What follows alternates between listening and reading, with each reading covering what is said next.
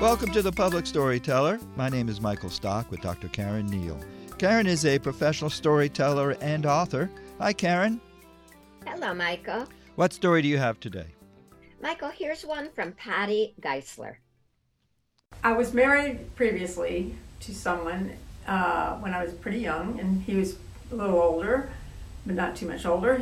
We both had grown up in South Florida, so we wanted to move to a place in the north that would have seasons. I didn't really want to move to a place that I didn't know anybody, so unfortunately we moved to Baltimore, Maryland. My sister lived in Glen Burnie, which is like 25 miles south of there. So we lived there for like 2.5 years, and it was basically misery. We wanted to just come back to South Florida, but it took us that long to get back because we had low-paying jobs. So we finally made it back. I want to say it was 1977 or 1978, and we were so happy to be back in South Florida. I hated the cold, I hated the rain, the gray, all that. So he decided that he was going to create a tradition of celebrating South Florida, and he decided to every Christmas Eve morning to go down to the beach and have breakfast and watch the rising of the Great Christmas Star. That's what he called it, the event, the rising of the Great Christmas Star. So we started doing this, and I had a sister, the one that lived in Baltimore, who moved back to Florida before I did. I was very upset. She was a party animal, and she brought all of her friends to this event.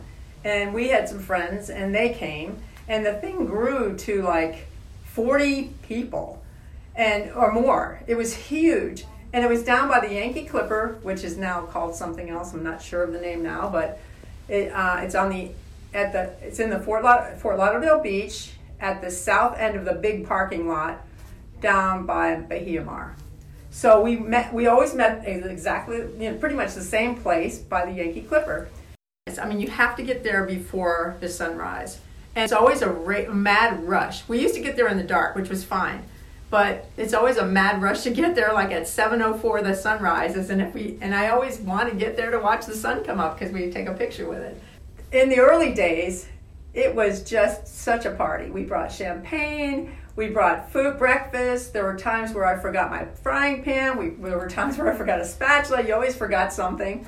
And people brought the craziest things. I remember one teacher at BCC came, and he brought cod, to fry on the frying pan. And we got a grill going, and everybody brought all these little dishes. At one year, my son, he was about 12 at the time, he's now 31, he was in his fire-loving period, I guess. He set a trash can on fire and almost got us sent to jail or something. So other times, I think we were warned about bringing champagne to the beach, and there was one time where we did these bubbles where you tape a newspaper together from the four corners and you set the four corners on fire and it floats away. Like, I mean, it was really a cool thing to do. And my sister passed away about 10 years ago, a little bit more than that, and her friends just kind of fizzled out. They don't come anymore, but we still carry on the tradition. We still go every Christmas Eve morning, and it's really tiny now. But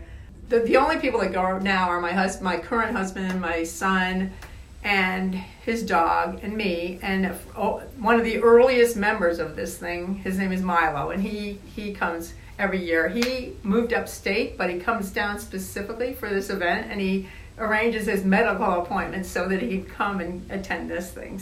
So this thing carried on for years and years. I don't think I've missed the sun coming up. Some years the sun is, you can't see it. There are clouds. Most times it's beautiful. Sometimes it's freezing. Sometimes it's raining. It actually is still going today, but it's much smaller. We're down to 4 people and a dog. But my son will probably always go. If my husband and I had not left Florida to live elsewhere, we would not have started this really nice tradition. Patty Geisler with a story about the magic of a sunrise. Well, that's one thing it's about, certainly. It's also a Christmas Eve sunrise, and it's a Christmas Eve sunrise that wouldn't have happened if she hadn't left Florida.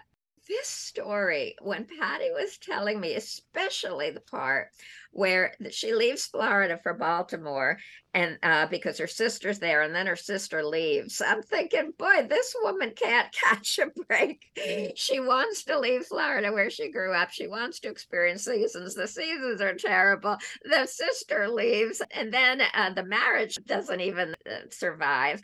But if she hadn't left Florida, and this is what I love about this story, if she and her husband hadn't hated Baltimore and returned, they would never have come up with this truly lovely tradition.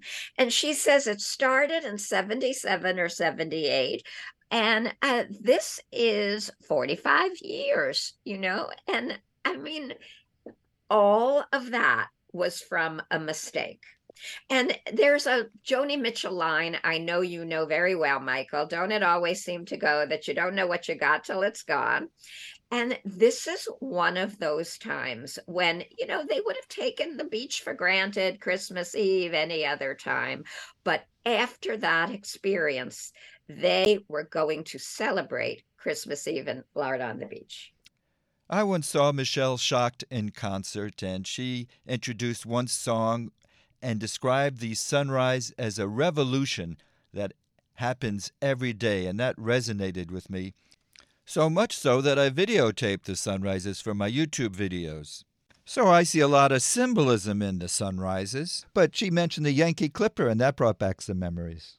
Yeah, how long has that been gone? What I really appreciate also, this is what it is in a bittersweet way to live a life. I'm not even going to say a long life. She's not that old, but to live a life.